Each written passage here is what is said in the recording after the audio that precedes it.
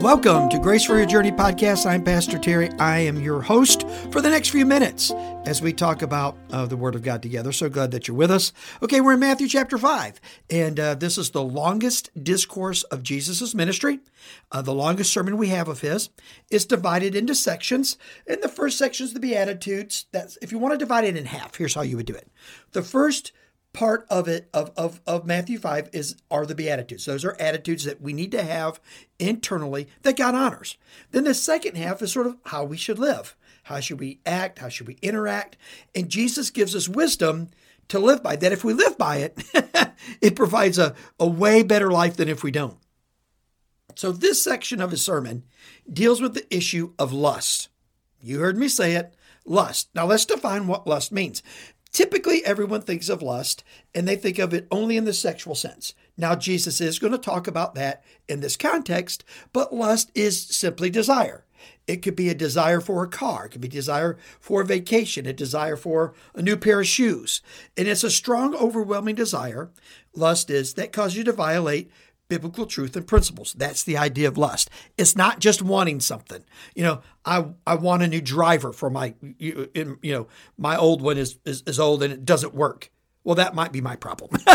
I might be the one that doesn't work, right? But wanting is one thing, but desiring, lust, takes it to a level where you're willing to violate biblical principle, biblical truth, and move out. So Jesus talks about it in the context of sexual desire. And here's what he says.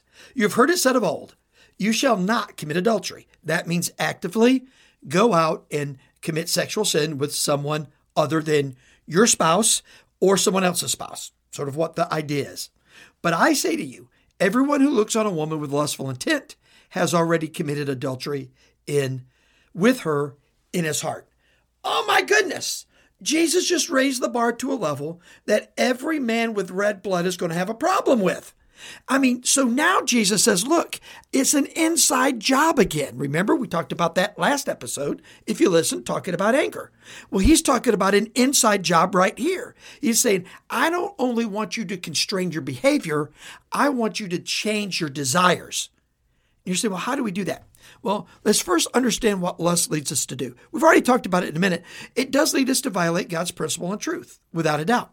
Lust also says, I am not content, God, with what you have given me or with what you withheld from me. So when we allow a desire to become so profound and controlling in our life that it leads us from God's truth and God's word, we are actually saying to God in our inner being, right, and our actions, God, you have robbed us of the best. So I know you're my heavenly Father, but you've not given me the best. And so we're saying, God, I don't, what I have isn't sufficient, so you've robbed me there, or what you've withheld from me, you've done it, and that's not fair either. So if we're going to change lust in our heart toward women, we have to be content with where we are. Now over in 1 John, I won't read it to you, but in 1 John, the Bible says this, the lust of the flesh, the lust of the eyes, and the pride of life is not of the Father, but of the world. Now, there's a great song, one of my favorite songs by a group called the 77s, and it's called The Lust of the Flesh, the Eyes, and the Pride of Life. And their chorus is, the lust of the flesh, the eyes, and the pride of life will drain the life right out of you. And that is absolutely true. If lust doesn't become something we get a hold on, if we don't change our perspective on how we view women, men and women, how you view men, if we don't change it, we are positioning ourselves to a spot and a position where, we're going to miss God's best for our life. Because here's what I know about sovereign God who is providentially in control of your life and mine. The person in your life is there by God's design. The person that said no to you is God's protection in your life. So Jesus says, look, don't lust after what you don't have. Then he goes on quickly. Let me just tell you this. He says it's better to be content with what you have than anything else. And he says it like this. He says, if your right eye causes you to sin, tear it out, throw it away. For it is better to lose one of your members than your whole body to be thrown into hell. If your right hand causes you to sin, cut it off and throw it away. For it is better for you to lose a member of your body than your whole body go into hell. What's Jesus saying is this.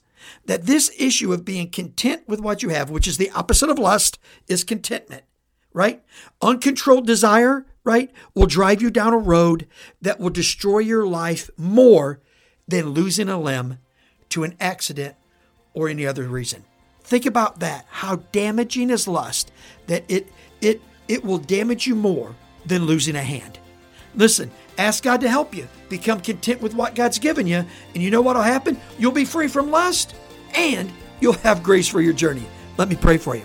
Father, we love you. We thank you for today. Help us, Lord, to live free from the desires that distract and destroy. In Jesus' name, amen and amen. God blessings on you, and we'll talk next time.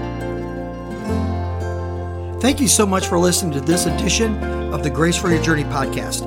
I pray that it has been a blessing and an encouragement to you. Pass it around if you think it would help somebody. And we look forward to you dropping by again for another episode of the Grace for Your Journey podcast.